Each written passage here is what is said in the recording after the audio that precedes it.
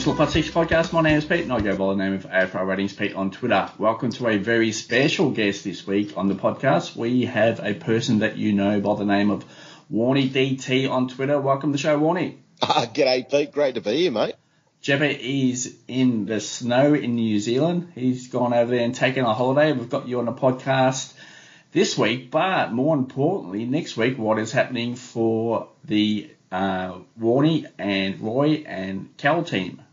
We're heading, overseas for us in Tasmania as well. So we're heading over to Adelaide and Perth to do a couple of shows, which is going to be very exciting for us personally, just to leave our families and get away and actually leave the state, which is a nice thing to be able to do in these last couple of years of what we've dealt with. So, yeah, getting over to see the legends in Adelaide and in Perth. And amazingly, we sold out a couple of shows. So we're doing a couple of shows at each state. So there's still some tickets available in Adelaide for the Wednesday night, the 20th of July. So you can hit up our website at dreamteamtalk.com/live and you'll find the tickets available there. And also for our Saturday afternoon extravaganza, as we're calling it, we're watching some footy, talking some rubbish, and enjoying watching our fantasy scores tick over in the afternoon, which should be a lot of fun. And knowing what people are like from South Australia and Western Australia, we will be having a great time and probably drinking a few too many beers.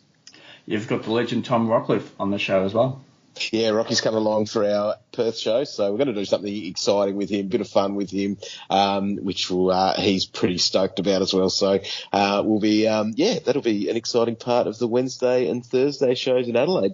Well, hopefully for everyone who has tickets now, enjoy the show. But if you don't have tickets and live in those areas, it is very much a good watch to go and see and just have a chat. So all the best with that. We've got you on to talk about fantasy, obviously, but we just want to go through a couple of questions. So we'll just keep the same format as what Jep and I do on the podcast. So let's get into it. So just general questions here. So any coaching change can lead to role changes. North Melbourne, the latest team in that category, with David Noble being removed as coach today. Yeah, so I think it'll be a big watch to see what happens. It's going to be a little bit different to maybe some other teams, but I think what we see with any coaching change, we might see that players are able to be, I guess, freed up almost, and they can remove the shackles of what's probably been bringing them down. And so we've seen that with GWS and coming in there. Spike came in and literally let everyone play in their position. And I think, well, yes, they're playing with structure and all that sort of stuff, but they're probably being free to play a little bit differently than what they were, and maybe without, like I said, those stresses. And so it'll be interesting to see. They'll possibly keep the same structures because I'm sure that's all part of what they're doing, but they might be just playing with, a big weight off their shoulders. Yeah, for me, it's about opportunities. Obviously, North Melbourne nowhere near finals, so it's about those young guys that come in for opportunity. So hopefully we see like a guy like Tom Powell get some pretty big midfield minutes. I'd love to see Taron Thomas go to a halfback type role there as well. So especially use his excellent delivery by foot to come out of D50. So obviously Aaron Hall won't be back. I don't think he's back this week, but he should go back to D50 there as well. But yeah, midfield opportunities, Tom Powell, especially in there. Jason Horne-Francis, would love to see him go into that midfield and just to really give some energy to that team to finish off the year. I'm almost going to say there. Just love to see Horne-Francis go into that midfield to finish off the year. Yeah, and I guess as well, like these interim coaches, as we say, they're putting their hand up for a job, whether it's at that club or somewhere else in the future as well. So they'll want to be seeing stuff that's going to show them in a pretty good light as well. So whether that is that development of those kids or just making sure that they're getting the ball in the hands of their best users as well, just to make sure they're A, competitive, but B, also that these coaches are really showing that they have got what it takes. Yeah, I'd love to see Goldstein just play pure ruck for the remainder of the year. I don't think Coleman Jones at the moment is ready for the role. So Goldstein didn't start in the middle on the weekend. It was Coleman Jones. And Goldstein did start forward, but I'd like to really see that flipped and really Goldstein finish off the year quite strongly as well. Yep, exactly. And I think with a bloke like Goldie too, it is probably going to be his last year. And I think that these are the opportunities too to send their good players off in the best way. And Goldie playing as a forward is not really where he would want to be himself, I think. Exactly. Already on to the next one. So COVID has impacted the AFL season again. Obviously, West Coast early in the year, but now Brisbane copped it last week, and they copped it really heavy. So had some players out of that team last week. It was around about 22 players and staff out last week. So just a really big impact. Now, interestingly, Brisbane do travel to Canberra. The game is against GWS on Saturday at Manuka Oval. So Brisbane do travel on Friday. So they've still got a couple of players to come out of health and safety protocols on the Thursday, Warnie. So what's happened here is that a couple of Brisbane players are actually quite ill with this COVID at this stage. So they might not be available for this week. We're talking one player in particular is Archie's, unlikely to come back or be available. And then not only that, they've got some injuries there. So Rich is there. Dane Zorko's questionable probably at best. So whether they get on the flight this week as well. So Brisbane, Oscar McInerney has actually been ruled out with health and safety protocols this week. Mm-hmm. So you've got to imagine there might be like a 2 to 3 week layover. So obviously the big ownership here is Lachie Neale and whether he does come down with COVID. So hopefully that's not the case. But yeah, man, put your mask on, Lachie. So just try and keep us safe and get on that plane on Friday down to Canberra and get that game underway. So that's just your thoughts on impact. And it's not only just Brisbane, and there's other clubs coming up with 1 or 2 players here and there. So it's just a big watch to finish off the home and away season. Obviously with some really high-owned players, it's a big watch. As a Bomber supporter, I wasn't too devastated about that on Sunday, so it was nice to see that. But no, exactly. We're going to be dealing with this for these last 6 weeks of our fantasy season. I think it might miraculously clear up before finals, though, I'm tipping. But we're hitting that sort of a bit of a peak of whatever number wave this is now as well. As a teacher, our school was getting smashed in the last couple of weeks of term. So I think we're going to be seeing that across, and they probably generally last for about a month or so. And it's just a watch, I guess. That's the thing. But it's all those things that you guys have been saying, and I try to put out there as well. Hold off those trades until you really need to do them, because if you did lose a Lachie Neale, and you might be lucky enough to find out the day before, or it could be even on the day, you need to move these guys at this time of the season. And that's probably one of the little strategies at the moment as well, is that you are trading your premiums if they are out when you've got this little bit of time left. You can't rely on bench cover, because you're only going to really, you're going to struggle. But in saying that too, it is a perfect opportunity to make sure you've got bench cover, and that's something we do bang on about all the time, because if you are in a position where you've had to make your moves, you want to be able to have someone that can come in there, because even a 50 could save you a little bit, whether that's in ranking or in your league matchups too. Yeah, and what I've mentioned on the podcast previously, that teams were down to like testing twice a week, but listening to a couple of teams this week, teams are now testing daily. So, that information is going to start to pop out daily now.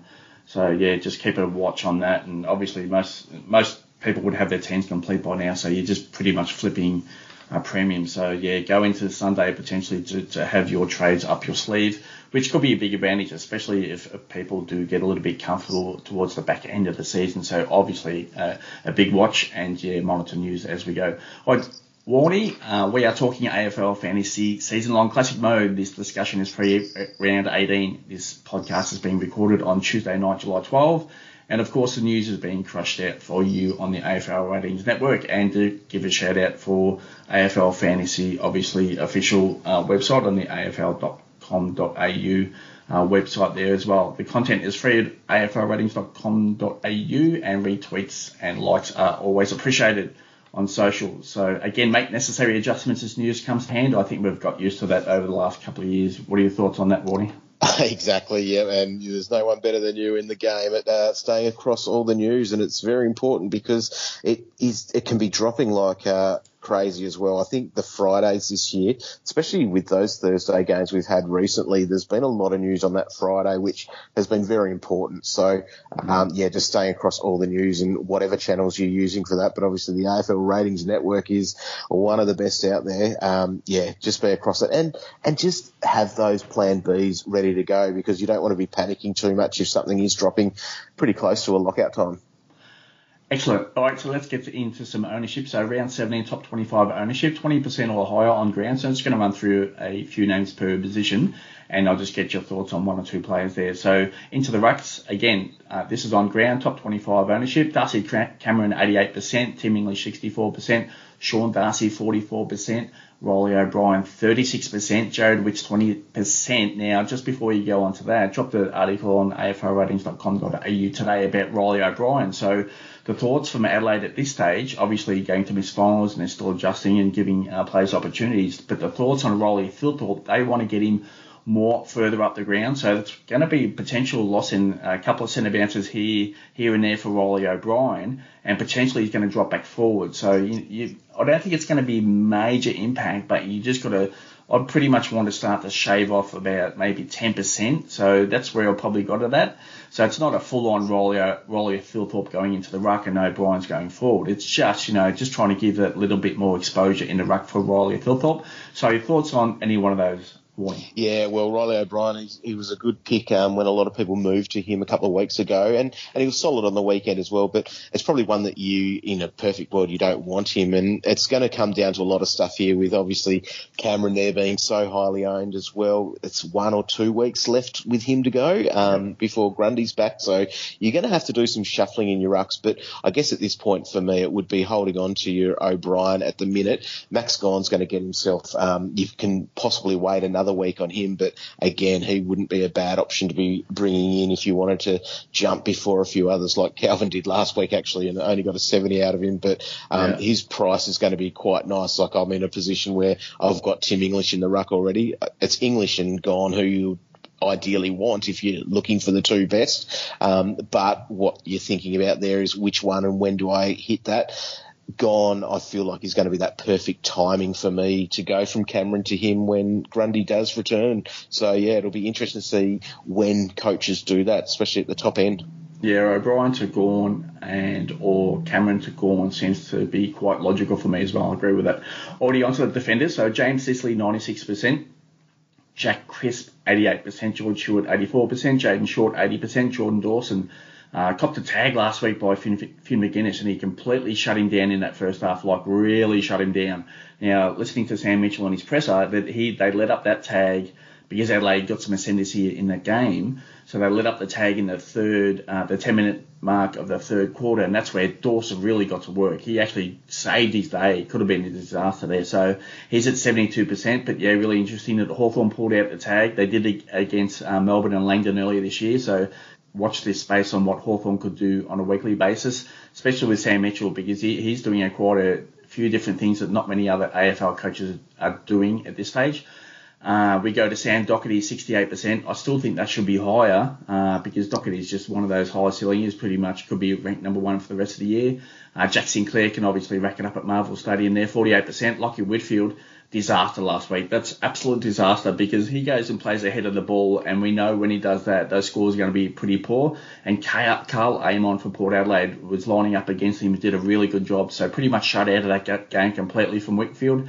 And Nick Dacos there moved forward during that game there as well to try and to bring the Magpies back to win that game eventually, just at 20% there as well. So it's just interesting that, that Craig McRae is still willing to move Dacos forward of the ball in certain situations, game situations. So it's not a pure 100% halfback role, which should be ideal for the rest of his career, hopefully, for all of us. But, 20% owned for Dacos. So thoughts on any one of those? Yeah, well, the big guys at the top, I think Doherty and Sinclair are probably almost the two that you really want at the moment. Even with their runs home coming, Carlton have got Adelaide in there, they've got Melbourne in there who are giving up plenty to those defenders, and Collingwood in the grand final of the fantasy round in round 23. So Doherty, he's just that must-have, and 64% is actually almost a little bit surprising. You'd think that the guys that are dominating at the top would have had him because he has been such a dominant D1, and I do like Sinclair Sinclair a lot. He's just playing such a nice fantasy game, and he's got some nice weeks ahead of him with the Bulldogs, the Eagles, and the Hawks over the next 3. So he's a bit of a target, I think, if you're looking for a defender. And it's a tricky one you wouldn't really say you'd put him ahead of Doherty, but they're pretty close, especially with that little run that he's got coming up, and just the way that he's playing is pretty exciting to watch. But I think defenders is almost a fairly settled line for a lot of coaches. You might be doing a couple of sideways trades, like it would be watching Short, you get worried about that, and even Crisp as well. Like those guys there, if you wanted to go that little bit of a zig instead of zagging for like some people, they could be ones to go to get in your other players. But, people jumped off Sicily, for example, last week and goes and busts out that 100. It's sort of a line that, for me, I really think you just keep rolling with, and that's why I think we might see a lot of teams with Dacos for the rest of the year and will stay there as D6.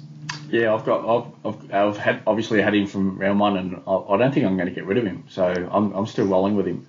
My bench is okay, so I can pretty much upgrade to another player and use him as a being on field if he smashes out a pretty big score. Anyway, let's get on to the mids. So Lockie Neal 100%, tagged last week, so really interesting.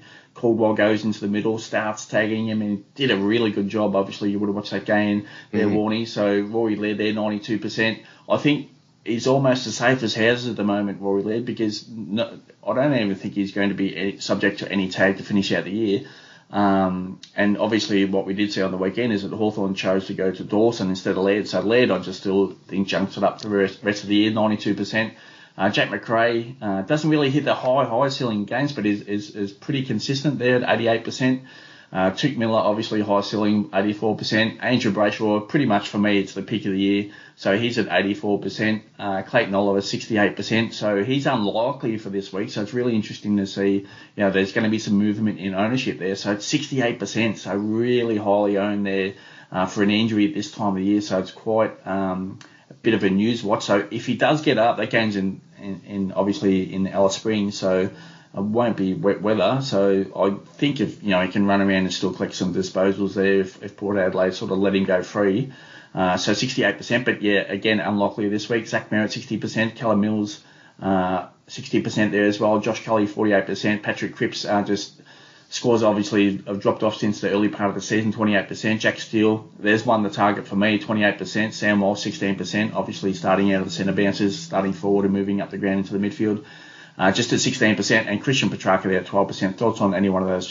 Sorry, I kept saying Jeff. You're in the mode. It's just saying Jepper, but I wish I could give as good advice as Jepper along the way. But I think those midfielders, you just want the ceiling guys at the moment. That's what we're seeing with some of these guys that are highly owned there. But you're jumping off those Cripps type dudes at the moment, and he's one of the targets to trade out at the minute for a lot of coaches. I know that for the three of us, Roy Calvin and myself, we're all offloading Cripps, and we're in that position to be able to do that. So you need to do that. And these top 25 coaches there, that's the moves that those that own him at the moment, I think that he would be a high priority to move, and making sure you're getting the guys from here that have the high ceiling, because that's what's going to keep you up there, because it really stings when you're seeing one of those big 140 plus scores being put on your head, and that is going to be the difference for a lot of teams and a lot of coaches at the end. So seeing Callum Mills there with that 148 it was on the weekend, 16 tackles, amazing game for him when you're looking at that. But, your Brayshaw's doing his job, and then the big one there that you went with basically is Laird, and he's probably the safest player in the competition, as you said. He's just an easy move, and I, like captaincy last week, for example, I went with Laird after seeing sort of the captain scores, and just my worry was about Neil, just with so many outs. It wasn't even so much the tag. That was a little part of the puzzle, but it was more about things were going to be different for the Lions with all those outs. So I thought the safety of that, and I had my little messages with Calvin being the captain expert. I think we can't really call that an expert thing too much these days, because he's missed a couple recently, but he just going that range, and that's what we always look at with the scores. So, I think the standard deviation, as you'd say, for Laird, that would be low at the moment. It's so nice. He's looking so good, and it's just a safe play. Yeah, I guess that's probably one thing that you've hit on there as well, is that, Brisbane were disrupted. That might be something to take into consideration if another team gets hit with COVID over the last few weeks, is that, it's not just, if you take 5 or 6 players out of a team, obviously opposition coaches, narrow their focus more on who is left in that team. So probably Rutten is probably thinking, it's actually a pretty good idea that, they've lost, and it wasn't really their midfield that they got hit. They lost some forwards and they lost some defenders, and, Rich might have been one to get sort of a bit of a look in from someone, but he wasn't there.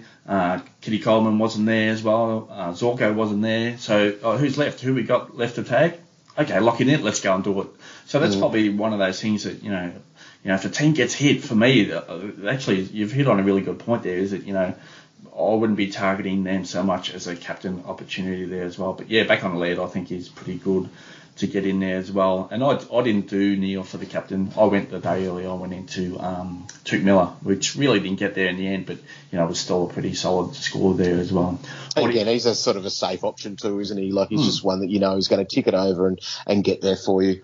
Well, which is quite interesting now, because obviously the Bombers and Gold Coast play this week. So, does Tuke Miller get the tag? So, listening to Rutten and the Essendon coaching staff, I did listen pre-game to that, a couple of interviews there from Essendon, and it really got the heads up that, Caldwell was going into the middle. So it really sort of got me going of what his role was going to be. I thought it could have been a ball-winning type role. His scores got there in the end, but yeah, the shutdown role on Neil, he did a really good job. So I just wonder if they go to Miller this week. So to be just a heads up that, Miller might not be the option this week. So just thoughts on that. Yeah, well, is it Noah Anderson? Is it Miller? But I think Miller's probably the one that obviously is their big dog in there. It's going to be super interesting because the Bombers have been a bit tighter and restrictive regardless of a tag as well with their midfield in the last couple of weeks, and that probably does come down to opponents is one, but also the fact that 3 out of 4 that they've won now, so that makes a difference. So I think, the guess would be going that they'd go to Miller and do something. But again, with the Miller sort of tag as such, I think he's just someone that would just keep being able to tick it over. That's how I feel. But it would be something that I just wouldn't touch as a captain. Yeah, and I think I messaged you a couple of weeks ago. I was pretty bullish on Essendon finishing out the season. That was pretty much, I was just looking at the, where they were at the start of the year. And a lot of people do forget that Essendon were really impacted by injuries and a lot of illness, obviously, through the off-season as well. So they were quite disrupted. That really doesn't get a lot of attention. And obviously they started well on the back foot. Stringer injured early in the season, and it wasn't the perfect start. It wasn't as bad as what West Coast was, but it wasn't perfect, and they just started to turn the season around. So I expect a strong finish to the season for the Bombers. Feels like that's something that they've been doing a little bit in recent seasons as well. I think they finished pretty strong. Bombers need a 30-game season. I reckon we right up there. Well, that obviously, that's been highlighted by a few now. So I've got to imagine that they're going to be in for a really big preseason. What are your thoughts there? Yeah, I think they're going to be learning a lot from this, and hopefully even just an extra year into these kids as well that are getting some opportunities. Like, I'm excited about guys like your Archie Perkins, and Ben Hobbs has been magnificent too. And I've been frustrated as a fantasy owner, but also just as a Bombers supporter going, yeah, hopefully there's a plan and it's all part of the process type thing. But when he went into the midfield the week before against... That was the Swans, wasn't it, the week before? And he had a massive burst and was just epic. Like, he was just looked like he belonged, and he's just got a good size and he's got a good head about him. He's by foot, I think that's going to be something that's going to be looking pretty good for him over time. So, it's obviously he's a first-round draft pick, but he might prove to be one of those ones that was picked in the teens, that he could be one of the better ones out there. Yeah, just on Hobbs, I just think he might, over his career, he might be just a Mr. Reliable type. I just think he's just going to be, he'll put his head over the ball and he'll do all the right things for the team. So I think that's really a good prospect there for Hobbs. But just on Essendon and the plan, we've already seen parts of the puzzle and which could open up for Hobbs more midfield usage. Is it part of the plan for Rutten and the Essendon coaching staff is now, and we've all seen the move, is that McGrath's gone back to defence. So, obviously in his rising star in his first year, he was elite as a lockdown defender, against a small, medium type forward. And that's where I think he's going to, play most of his career now, because he had his opportunity through the midfield and he just, his under-18 career, Warnie, I thought it was quite elite through that midfield. But obviously, stepping up to AFL level is quite a different story. But I think now he's found his position down back, and he's a reliable defender, which opens up possibilities for Hobbs to, see some more time in there, and Perkins in there as well. Exactly, and I think the way the game's changing too, you're going to have guys like him playing those sorts of roles as well, and the transition the Bombers have got. So Heppel sort of moved back, and how long does he have left in him? And just getting those big guys as well that are, your Ridley interceptor type thing, and Jake Kelly, who obviously was dropped last week, which was a little bit of a surprise to me before he did come back in. So, but yeah, it's going to be all about how those the pieces of the puzzle, as you said, how that all really fits together. But there's enough for me to get excited about. I'm not booking any tickets to the finals yet, but after getting a little bit of a taste last year, I think they can sort of learn a bit from this year and work out those things that went wrong. Yep, there was a bit of unlucky stuff in there, but they can get a bit working, because I don't mind Rutten with what he's doing. They've just got to really settle on a bit of a game plan, I think, and that's something that will probably come this pre-season. Yep, agree. Onto the forwards. So Josh Dunkley, 100%. Stephen Coniglio, 100%. Will Brodie, 80%, dropping a little bit. Not much, though. Marcus Bontempelli, 76%. Luke Parker, 56%. Adam Treloar, 40%. Mitch Duncan has been getting it together the last couple of weeks, 32%. And Tim Taranto, 28%. Thoughts on any one of those two? Yeah, it looks like they're pretty common, really, isn't it? They're top six there. And blokes like Brodie, for example, he's still there. And I think that he's still getting the job done and doing enough with what he needs to. But we're seeing there, obviously, with Coniglio, that huge ownership now, that he's just getting that together. And obviously his numbers post Leon and with Spike in charge, they're just exactly what we sort of picked him for at the start of the season. So, if you don't have him, that's where your targets need to be. Treloar's an interesting one there too, with that sort of half-back role that he was playing. So, and he's a pretty safe guy for scoring, I'll call that. Not a safe guy to own at times, because there is a soft tissue all the time. Like, he was even in doubt for last week's game after the Brisbane game, where he came off at the end. It was Brisbane, I think it was, he came off late in the game. There was a few little reports about that, and then it was brought up during the week in the presser. But he was obviously right to go.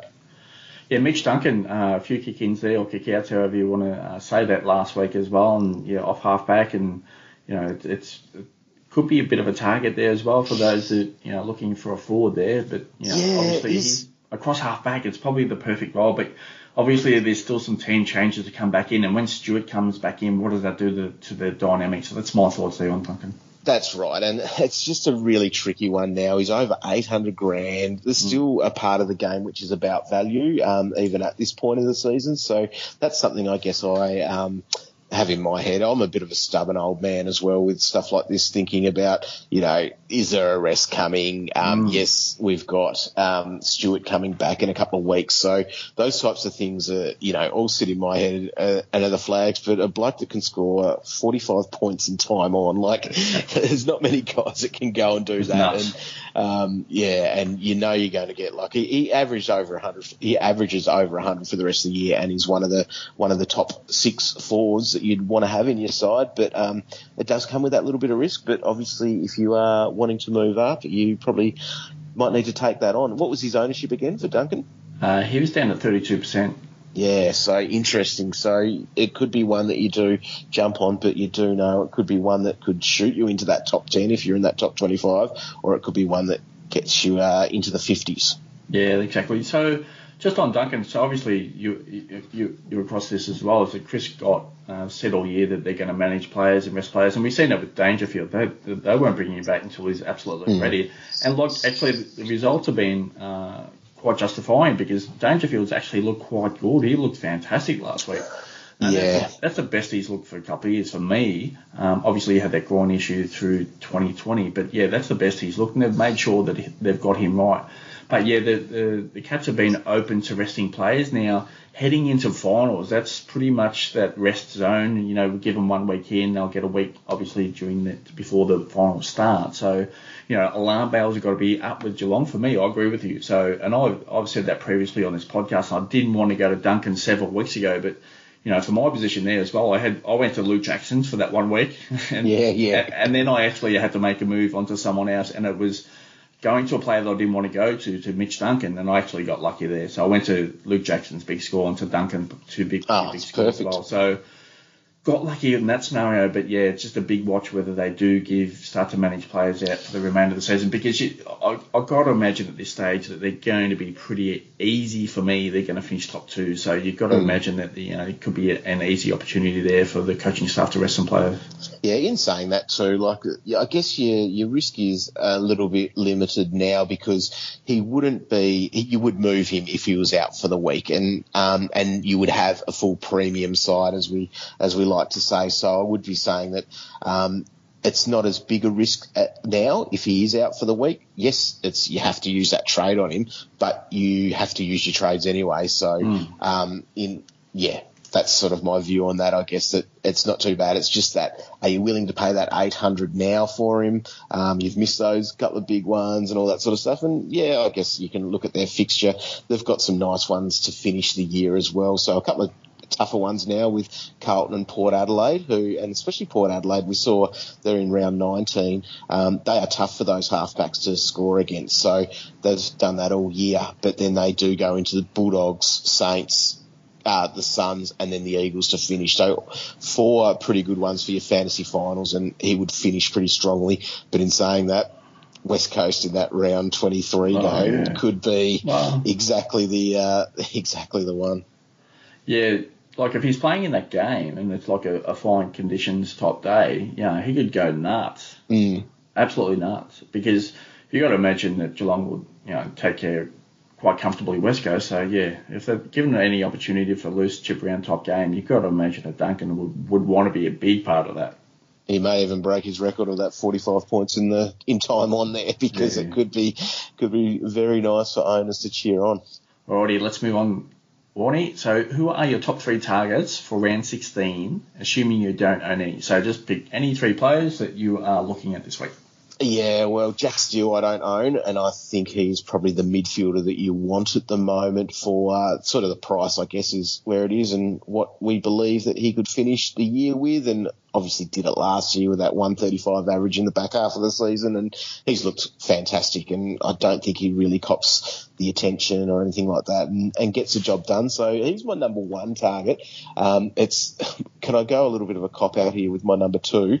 And that is basically either, if you're willing to pay $9.95 for the safety of Rory Laird. Now, I already own him, but they've just got a nice run coming up, and I like that. Yep. On the flip side of that, if you want to be a little bit savvy with your money, Ben Keys is then the other one for me. So my number 2 is Laird or Keys. So that's how I'd like to roll with that. And then the next one is Tim English. Now, I don't love what he's got coming up here at the moment with his fixture, because it's a little bit of a thing, but you need him, and he obviously is going to be one of the best for both lines. So he's so this week they're playing against St Kilda, and so got that tandem ruck, and then also Melbourne, but they do finish the year quite well too with their run. So the opportunity to get him, and if that's on your radar for this week, Tim English there is my number 3. So the perfect scenario would be to have English with the flexibility to move him as ruck cover. So to have him in the forward line, that'll be the perfect scenario. Do you agree with that?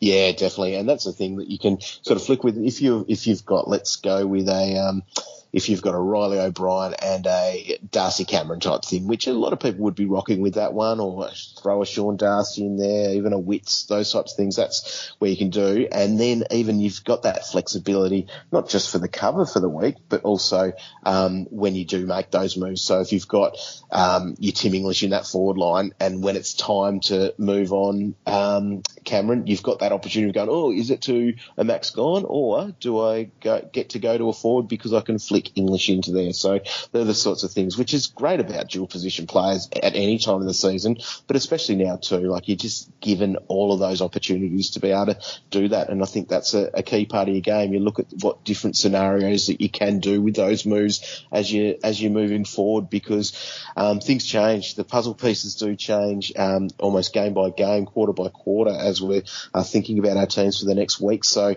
that's something that is a positive move to have at the minute, because we really don't have that R3 cover either at the minute as well, which is a really tricky thing. There might be an option coming through. I'm not sure if Comden is a chance to get up, but we might even get that sort of 1 week hit from Samson Ryan this week, but I wouldn't be banking him to be playing many games if he does play this week. Yeah, for me, I actually went the number one the same as you. So Jack Steele for me, low ownership there as well, high ceiling type player. I agree. Don't think he's going to get that much attention, but Saints are in contention obviously for final still. So do they go to Steele? Like I'm pretty sure they go into Brad Hill these days, or Jack Sinclair. So without Brad Hill, so Hill's the target in that St Kilda team to provide run and carry. So that's why you go back on the Steele, and I think he's a pretty good selection there. Zach Merritt for me as well. So no Parish for a few weeks. So I think that's a pretty good situation for Merritt to get involved in. And obviously no ownership there whatsoever, pretty much, except for a few. It's Max Gawn. I've got him. Oh, sorry. With Zach Merritt, I've got him. He's been very nice. And it has been that move that you said. And sorry, and Max Gawn there is your number 3. Number 3 for Gawny there as well. So no ownership. I think, I think you should be, like, if he's in that team, he's playing, he's fully fit. So for me, obviously the injury didn't really come at a great time for fantasy, and obviously Melbourne there as well. So they did struggle there for a little bit, but back in the team, he should get back to his best shortly, I would imagine. So I got to imagine that towards the end of the fantasy season, the home and away season, that most highly ranked coaches are rolling with Max Gawn there massively, and I think that's the thing. It's where a lot of coaches have got that leg up by jumping on a guy.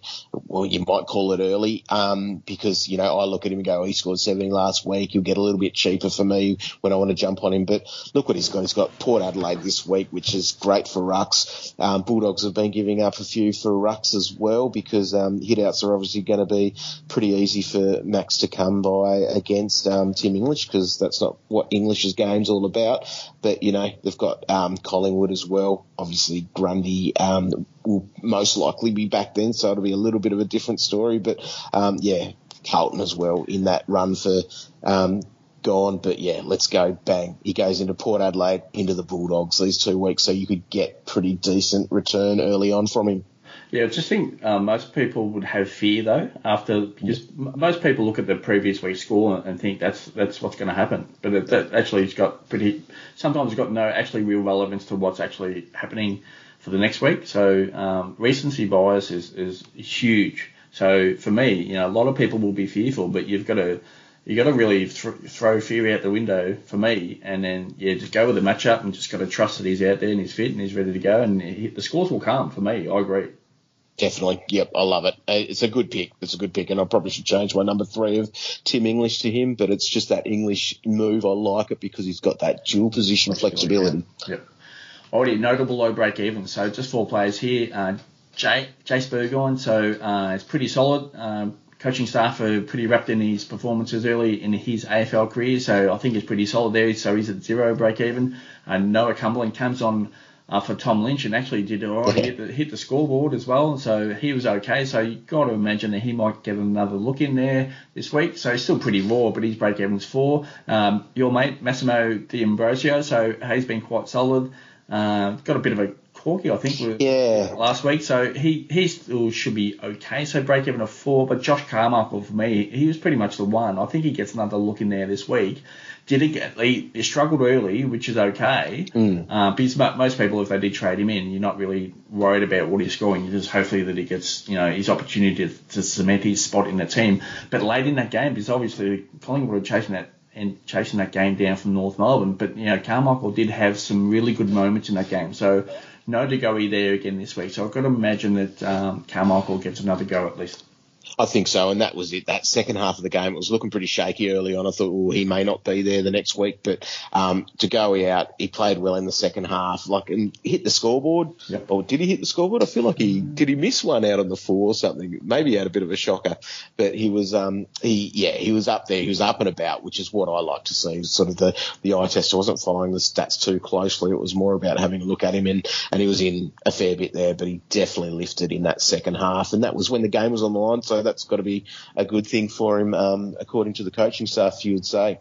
Yeah, and his break even's just 6, so he's still obviously a bit of a target there as well. So not too much damage. Not going to with that dual position of flexibility as well. You've got him, and that's something across the weekend to really be watching too. Is that you might flick these guys between your lines, like you might go, oh, yep. Most of my forwards have played, and I can put Carmichael into the midfield just to be a body there if you need them, and that's something that that I've been thinking about a little bit. So I've got Hobbs there on the bench for me at the moment.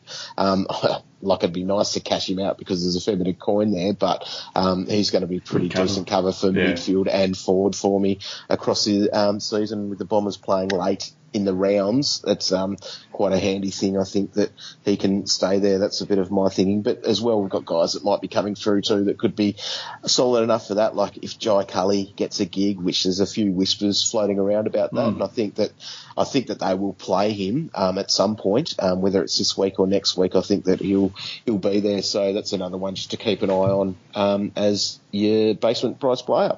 Yeah, I agree with your point on Hobbs there. Is that pre-COVID, you're not even pretty much thinking about, keeping Hobbs. You just cash him in and just go to the next upgrade. But, we're dealing in a situation where we're going to get impacted, and obviously 2 trades per week is still solid. But, yeah, good bench cover because, relying on players coming into like a late Sunday game or whatever that you've already got, on the bench, Hobbs in there for a 70 or 80. And if you get a late withdrawal with high ownership, there's a big, big chance to jump ownership, a jump rank.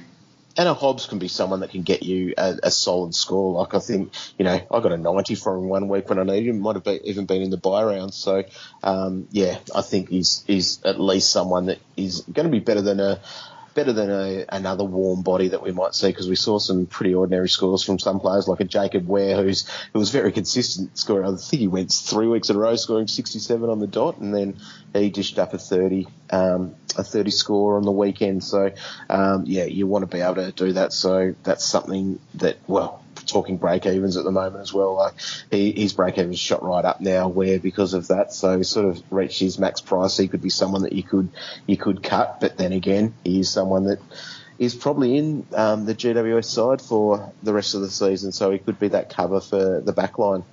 Yeah, and I'm not too afraid to start or loop in a player that, obviously scores a pretty decent score. So if you look, Hobbs is one of those players that if he gets going and he has a big minutes through that midfield, he can crack out at 110, 120, I do think. So that's where I still think there's big opportunity to finish out the season that you potentially could loop him in for a score like that and then take your wholly owned forward off the ground. Yeah, definitely. And if that player fails, you're going to jump monster spots in rank. And that could be a thing like a Will Brodie's an example of that, because I feel like it could be any week that could happen to him, that he could go and push out a 60 and you could be getting 100 from a Hobbs type thing. That's the stuff. But I guess the other problem is where the Bombers are fixtured for this last part of the season, that their games are later. Yeah, so, obviously then you've got to take this full-on risk whether you want to start him or not. But then, it's probably going to be in that range of, covering for a late out potentially. So, alrighty, let's move on. So, notable players potentially dropping in salary on the radar to target soon with our 130-plus break even. So, run through a group of players here. So, Lachie Neale, 144. Jack Macrae, 142. Bailey Smith returned this week, 141. Josh Dunkley 133, Jared Lyons 131, Max Gawn 131, and Sam Doherty there at 130. For me, all of those players can hit that score, so it's just bring them in. For me, if you want to target them, bring them in. I don't even think you're waiting at for another drop. Gawn can hit that 130 quite easily. I know you said you might want to wait for another price drop, but he can hit that. He's got a good fixture. He's got a good couple of weeks as well. So Gawn I like there. Lachie Neale, probably not, because I think he's so highly owned that you wouldn't target him, especially seeing that he was affected by that tag so much on the weekend. But yeah, a Bailey Smith is a good one where his ownership obviously will be pretty minimal or basically zero for anyone that matters at the top of the tree. So he could be one. But then you've got the Luke Beveridge factor that you do have to worry about and what's going on with that midfield, because you see a guy like Dunkley as well, who's on this list, who's very highly owned too. So that doesn't really hurt you too much when he has busts out that 60. But but at Bailey Smith, if you did pick him up and it's his turn to have a 60-point game, that will really hurt you with so few rounds to go. Exactly. Horty, notable strong scoring output with a 115 plus average last 3 rounds. So Rory Laird 132, Zach Merritt 124, Tuke Miller 122, Stephen Coniglio 121, Jack Steele 120, Mitch Duncan 120, Hugh McCluggage 118, Ben Keys 117, Cam Guthrie 115, Andrew Brayshaw 115, Christian Petrarca 115. Most of those players are highly ranked. They are, and I think there's obviously some are highly owned as well.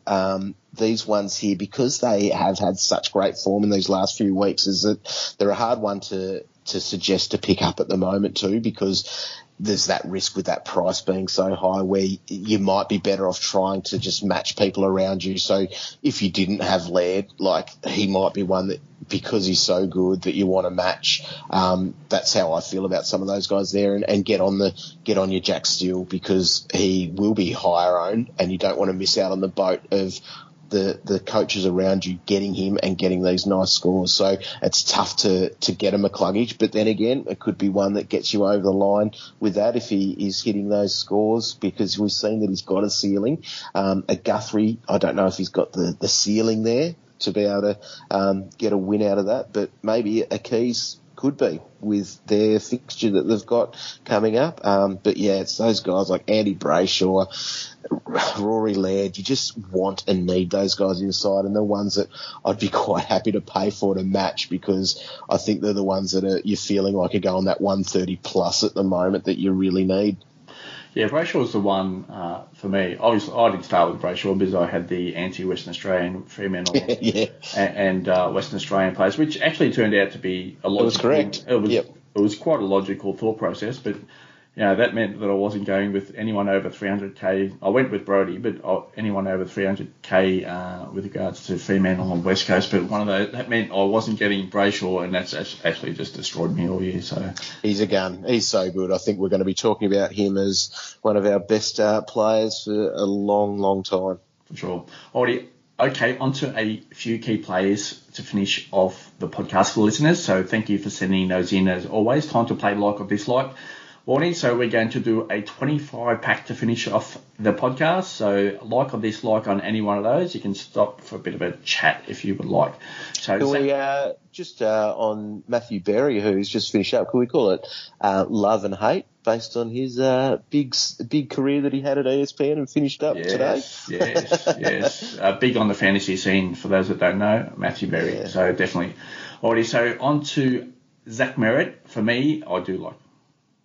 Yeah, love. I'll go the Matthew Berry love on that. I think it was a great option to be bringing in. Patrick Dangerfield, I don't think he's going to get managed out of that team, but what we might see is that forward usage, so therefore his scores could fluctuate. But yeah, he looked great last week, so I'm still going to say dislike here. I'm going to say I'm a like, because it could be a Cripps type move to him I'd be okay with, because that'll net you a little bit of cash maybe to fix up something else. Luke Davies-Uniacke. So for me, I actually like this pick now. So I think they freed him into that team. I do agree with what you said there. Obviously, David Noble gone away from the Kangaroos now. So you've got to imagine that, it's full on. Let's go. Let's get that midfield. We've seen it with Coniglio, get some big numbers there as well. And even with Noble, that Davies-Uniacke has been outstanding the last few weeks. So, you know what, it might be a bit of a bumpy ride, but yeah, he's got a big ceiling. We know that already, so like for me. I'm a like because I think at that price you can probably take the risk on that one because he's probably an M8 price and he's a fun guy to have there considering what you saw on the weekend. Rowan Marshall, I'm like a man. If it wasn't for Paddy Ryder, we're pretty much all starting with Rowan Marshall. So the case that's still a Durack setup to dislike for me. Dislike. Handy that he gained that forward status. But still a dislike. Bailey Smith. Now I'm going to say dislike, and it's for pretty much a couple of reasons here. It's exactly what you just mentioned before. If he does, low owned type player, if he does, which he can throw in at 60 or 70, that it's going to destroy your rank. But for me, is it, looking through that ownership of those top ranked coaches, Warnie, I'm not too sure if you're the same, but I've got a stack of Bulldogs in my team. How many do you actually want in your team? So for me, it's a dislike. Yeah, dislike for this week. He could be one that you might have a bit of a crack with later on in the season, maybe, just to go, yep, I'm going to bite the bullet and go with him for the last 4 weeks type thing. Jack Macrae. Now, I like the pick. Nothing here, but highly owned type player is consistent. I'm okay with that, but do you want to bump up to a higher ceiling type player? Because he hasn't really cranked out the 120s this year at a high rate. So, if you want to pick it, we're at the, trying to find 1 or 2% here. So is it the stage where we're moving, off of Macrae to go to like a Merritt just for that higher type ceiling? So from that point of view, I'm going to say dislike on Macrae, but obviously I still like him. He's super consistent, so you don't really have to. But at most, everyone's pretty much completed their team, so you're looking for that little bits and pieces here. And if obviously again highly owned player, if they do have a fail score, which Macrae can have sometimes, not all the time, but he's really consistent. But yeah, if you really want to pick up some, it's a pretty good leverage spot for me to get off Macrae and go up to a higher ceiling top player for me. Yeah, dislike to pick him up, but obviously I don't mind trading him out, but you'd be going to that ceiling player. That's where you're getting your Brayshaw. I'd tick that one off, for example. Yeah, it's only you're probably looking at a handful of players you're getting off Macrae to go to. So, if he's one of your best players in your team, there's no way knowing you're moving him out. Already Connor Rozee, so obviously hit the scoreboard last week as well. Not a high disposal type player. I don't know, he's in that mix for top forwards, and if he's getting that midfield usage, which he has seen since the early part of the season, that he can post the scores, but it can be a little bit fluctuating. I'm going to say I'm really on the fence with this one, but if the scores keep pumping out, you've got to start to look there. But I'm going to maybe on the side of dislike here. I think I'm dislike. That 125 was very nice, but think about what he did in the first half the week before. It was very low. Was it 20 points or so?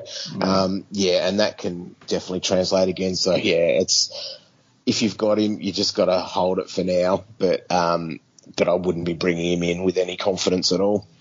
Yeah, well, that's the thing. You need really confidence with these guys. If you're going to start a Rory Laird there, you're super confident there's going to be a minimum 100. But if you got Connor Rozee in there, you actually don't know where it's going to land. So you want that guaranteed 100 with a high ceiling, but Rozee doesn't have that guarantee. But anything, I wouldn't say.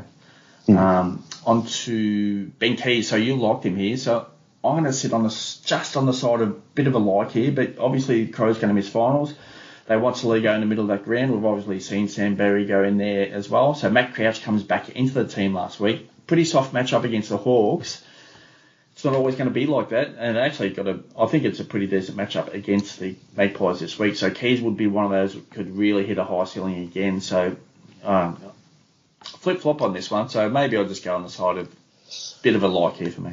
Like for me, mainly because of the price and that draw. Collingwood this week and got West Coast and North Melbourne coming up as well. Next one here, Dylan Moore. So he's wanted to go in that midfield, and that's where he was last week, and he racked up those points. So for me, I like the pick.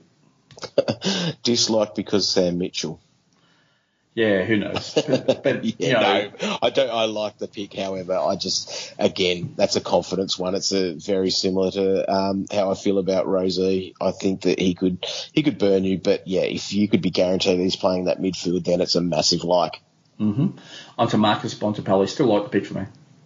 Yeah, like it's probably not a hard like though, because I feel like he's just not doing everything that you really need him. He's a little bit, second gear, third gear at times in games is how I feel about him as an owner. But yeah, he's still he's a top forward. So, it's a like.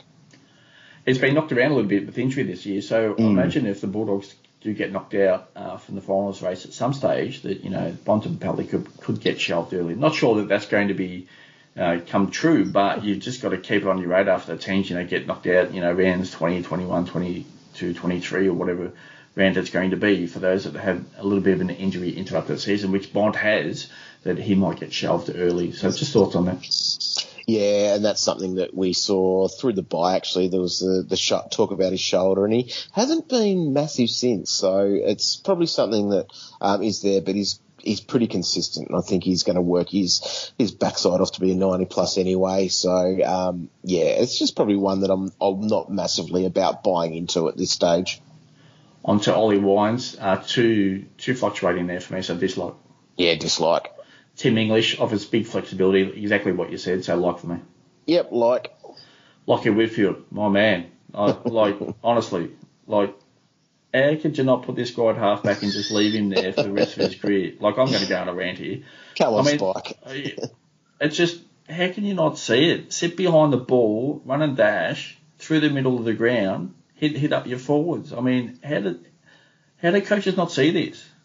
I can't believe he's playing ahead of the ball. So, really disappointed. I'm actually disappointed for him because, man, he's an elite halfback, wing type, sort of that area of the ground, and he just, I don't know. I can't even explain this one. So it's a dislike, unfortunately, for me, which I'm a big fan of his. But anyway, dislike. It is, and that's not through his fault then, as you sort of said there. Hopefully he's going to be right. It's not a trade, though, for me. I think you keep rolling with him and you stick with him for the rest of the season now. Yeah, I've got him. I don't think I'm trading him, but yeah, I'm not liking it. That's for sure. So on to Max Gawn, so a big like for me. Yeah, like. Darcy Cameron. So still a like, but soon to be not a like.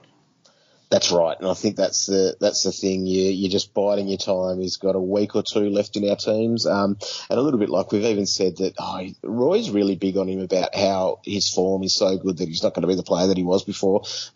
Grundy's going to change that as soon as he comes in, and that's even a little bit like some people were like, we'll give Luke Jackson that 1 week with Max back inside, and that was a 50, I think, point game. So that could be a similar type scenario, and the Pies will be interested to see exactly how they play that because of where they're at. With the 3 big guys when Grundy is back, I think Cox is the one that does go out first, but just that time that they will have. Where they are and what Grundy might need to do as well. That's the other side of it. So I just would be jumping off him as soon as Grundy is back. So he's just biding his time. He's got a week or two left in our sides, and as soon as Brodie is named, see you later. Yeah, and Craig McRae, Collingwood coach, has been really open and honest about that ruck situation.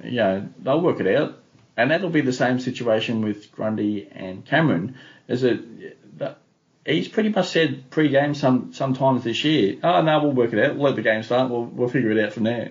There's no real set plan. There was no real set plan for Cox and Cameron. So, I've got to imagine it's going to be the same situation. And obviously Cameron's had an awesome year, I would say. But, yeah, they'll work it out in the game. And we won't know pre-game what it's going to look like for Cameron. So, yeah, it's big risk there. So you've got to imagine when Grundy does come back in that, yeah, and it'll be interesting to see how that plays out because obviously, Grundy coming back into that team, so going to be really interesting. Alrighty, on to... What a pick he's been, though. That's one of those things where you hit that nicely, and I was an early adopter to him, and look where his price is. It's just fantastic. And if you can nail some of those moves during the season, that's what really can help you out. But I think a lot of people had the same idea this year because he's quite highly owned.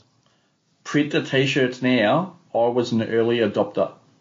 Yeah, maybe that's exactly what we need. Print the T-shirts now. Love it. Alrighty, on to the next one there. So we're going to hit up on Patrick Cripps. So there's biggest, highest selling type players out there for me. So Cripps dislike. dislike. And the thing is, he's the sort of player as well, and this is at this time of the season when we're trading out a premium or someone that was so dominant earlier in the season as well.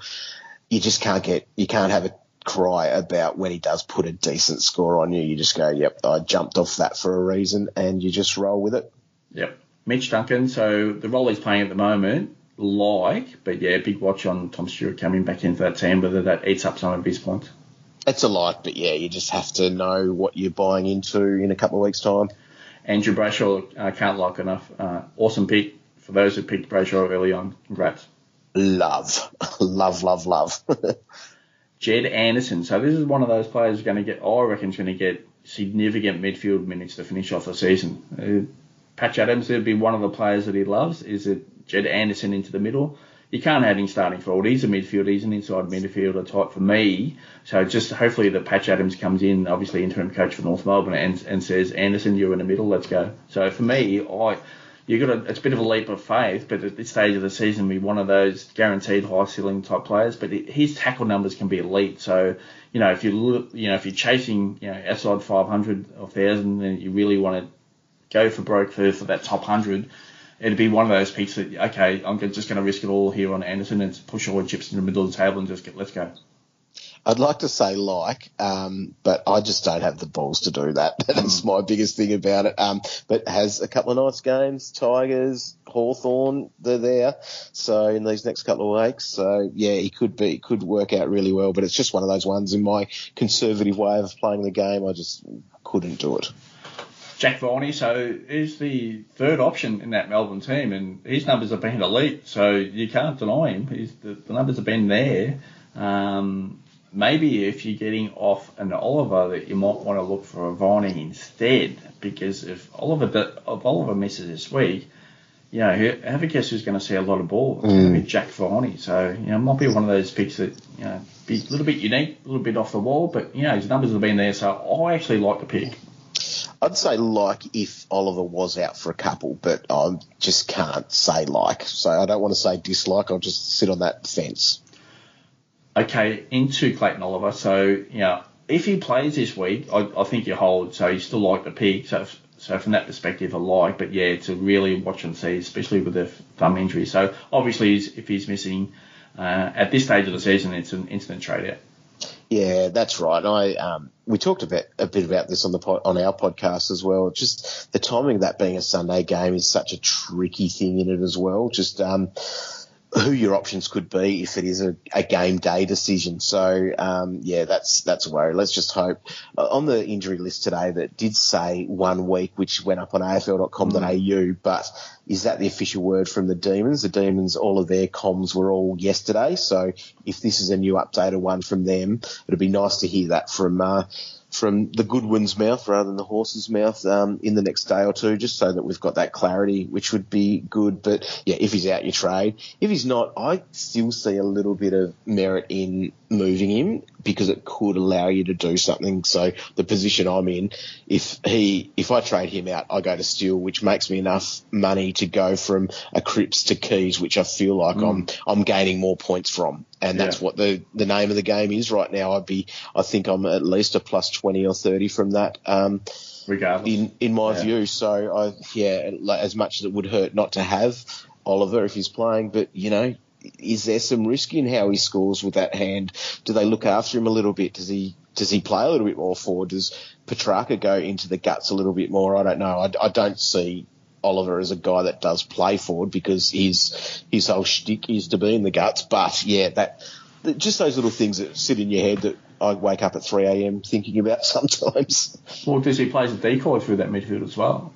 Yeah, yep. Or does he play that blocking off the ball midfielder where he doesn't have to use his hand? Is he not the ball winner? So it's just, obviously, some mids, the way they set up their midfield and their clearances, there'd be one player at least doing the blocking for their elite midfielder that comes swooping in to get the ball for the hit out. So is that one of those situations where, okay, Oliver, you're just going to do your team thing. You're playing. Obviously, you can run around and be all right, but you got to just do a team thing here, and you're going to get 10 disposals. So you're just going to block off the ball and just use your body and just block them with your, two elbows up and away. Let Petrarca and Bonnie go to work. So your thoughts there on going from your trades down to Steele and up to Keys? I think one, you're actually removing the problem of anything for Oliver. You just remove that problem instantly. That's gone. So you let others worry about that. And he's got some ownership here. So you've actually, for those that are holding, if he does play, that they might be taking on a hell of a lot more risk than what you are, because Steele's a high ceiling type player and you want him in your team. And Key's pretty good matchup this week, so I don't think you're going to be losing out. I quite agree with you right there as well. But let's see how he rolls up. Now, there's plenty of stories that we can tell about this, and I think we'll get there after the game and go, yep, that narrative worked. But there's a choose your own adventure. There might be five different ways that this could go. Well, the first couple of things we're going to get highlighted on Oliver, whether he plays or not. One is the press conference from Simon Goodwin. He's actually been pretty clear whether players that haven't been playing or have been playing this year. So there's not been really too misadventures of what he says to what plays out. He pretty much gives it straight up. Yep, that's happening, and they're good with it. The other one is if he says he's playing or will, it's a game day decision, we'll know if he gets on the plane. So we pretty much should know on Saturday before those games kick off on Saturday afternoon whether he's flying up or not. So we're going to get a pretty decent heads up, because obviously there's only one game this week before those Saturday games kick off. So we should know a lot by then. So hopefully that plays out like that. Alrighty, on to the next one. So Jace Burgoyne, so if you don't have him, I think he's a good target. I think he's pretty solid in that team at the moment. That lock he's running, he's obviously injected a little bit into the halfback line for Port Adelaide, so I like to pick. Yeah, and at 253k to have that mid defender dual position is quite handy. I think he's a good one to have there. Yep, Josh Carmichael, same thing into the forward line. I think he gets another go this week at least, so short term I think he's okay. But it could be just short term with Goey on the radar to come back. I do like the pick.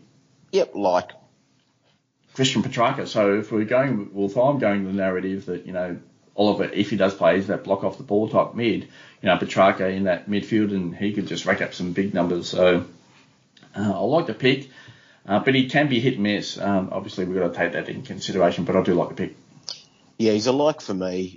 We've seen some nice ceiling scores from him. It was only a fortnight ago that he had that 141. Their fixture coming up is a slight issue, just with Port Adelaide, who have been a little bit restrictive. However, I think he's a good pick, so I'm a like. On to the last one, so Tom Mitchell. So obviously Sam Mitchell, Hawthorn coach, has come in and has just changed up the whole structure from what Clarko had, and Mitchell was just racking up those points.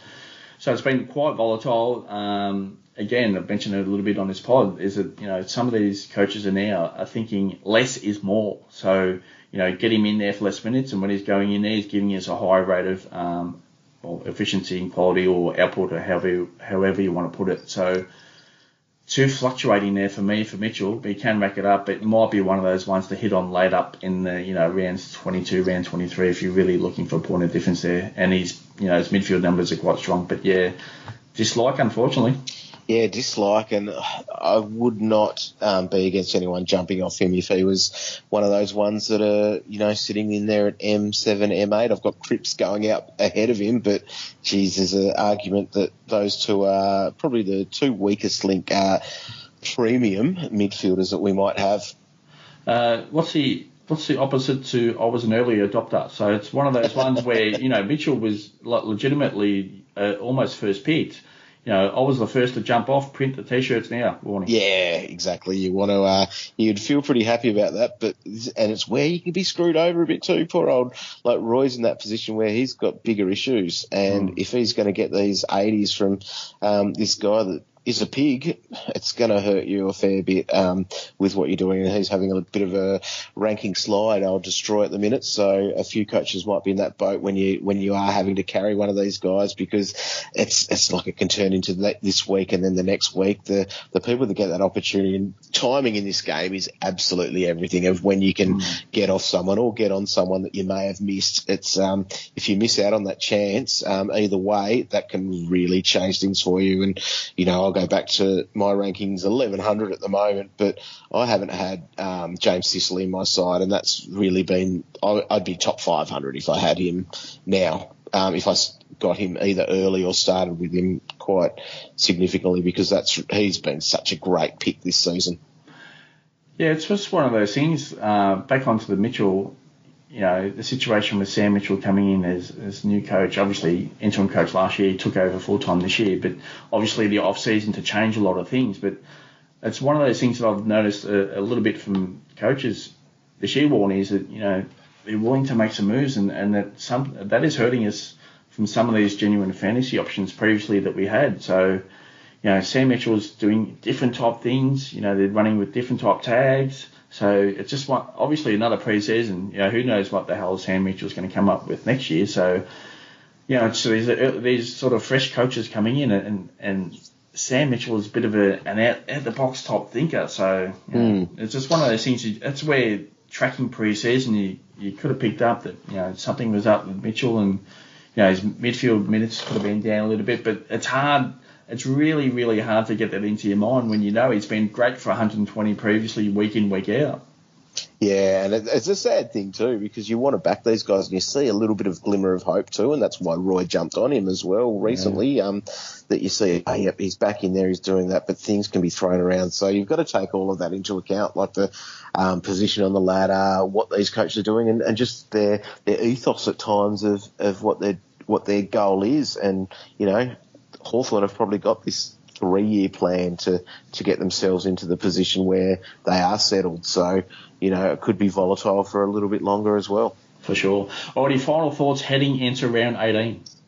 Luxury trade time. It's just about making sure that you probably get rid of the guys that you think could drop you a lower score, and trying to get those ceiling guys. And I'm all for, I know having unique picks is good, but matching those big boys is just as important, because you don't want to be missing out on those ceiling scores, because when you're looking at those in your matchups or against some of those teams ranked around you, they're the ones that will either make you rise or slide, and matching them is just as important as finding that point of difference.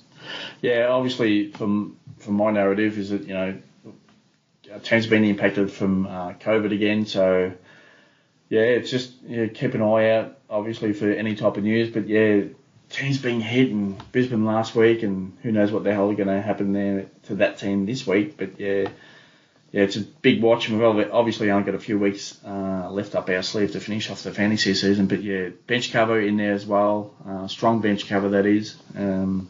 Just keep an eye out for the news, and hopefully that we can all get through, and the players can get through the remainder of the season all clear. Anyway, all the best. Thanks for jumping on the podcast. So just get another bit of a plug out for your shows coming up in Adelaide and Perth, Warnie. Yep, so Adelaide on Wednesday the 20th, because Thursday night's sold out. We're going to have Tom Rockcliffe there, which will be fun. Then we're heading over to Perth for the Friday night. That one's sold out, where, that'll be a lot of fun there. I think we've got Selby there. We'll get some words of wisdom from him, and I'm looking forward to getting a selfie with him myself. But we've got some tickets available on the Saturday afternoon where we're watching footy and doing all the best bits. Calvin's packing his guitar. It's going to be awesome fun. We're looking forward to just catching up with everyone, because I think it's been, nearly 3 years, obviously, since we've been able to do anything like this. So I think it'll just be a nice celebration for fantasy coaches to get together, because it's just a good, fun time. And I think we're all like-minded people where we just can talk to anyone underwater about fantasy footy, and that's what it will be all about. No matter how much you love the game, you'll come out of that loving it even more, I think, because you're finding all these people to have a good chat with. It'll be fun. Yeah, good connections. Obviously, a lot of bad beat stories out there as well for the family. We can all celebrate or whinge together. That's the thing. Alrighty, all the best for those shows in Perth and Adelaide. And just a reminder where people can get tickets. Yep, so if you head to our website, dreamteamtalk.com/live, the links to the tickets there. So, that's the easy way. And, anywhere on the socials, we've been trying to plug it a little bit, try to move those last few as well, which might get us a couple of extra beers, which is going to be important, because we'll have to make sure we're fueled up for this weekend. It's going to be we're going to have to work pretty hard, I reckon, for 4 nights. I think with Justin Bieber doing bloody big shows at these things all across the nation. It's going to be bloody good fun. Hungover on a plane, that's all I can imagine you guys being on a plane. Well, hopefully Calvin can crunch his captain numbers while he's there. He might actually do a good job of them. Alrighty, all the best. Hopefully you finish off the fantasy season quite well. So thanks for jumping on again. No worries. Good work, Pete, and thank you very much for all of your great content this year. Again, it's been sensational, the podcast, but very much appreciate your work with the AFL Ratings Network. Alrighty, and all the best to the listeners. Hopefully you crush out a big score this week. We'll see you all next week. Thank you.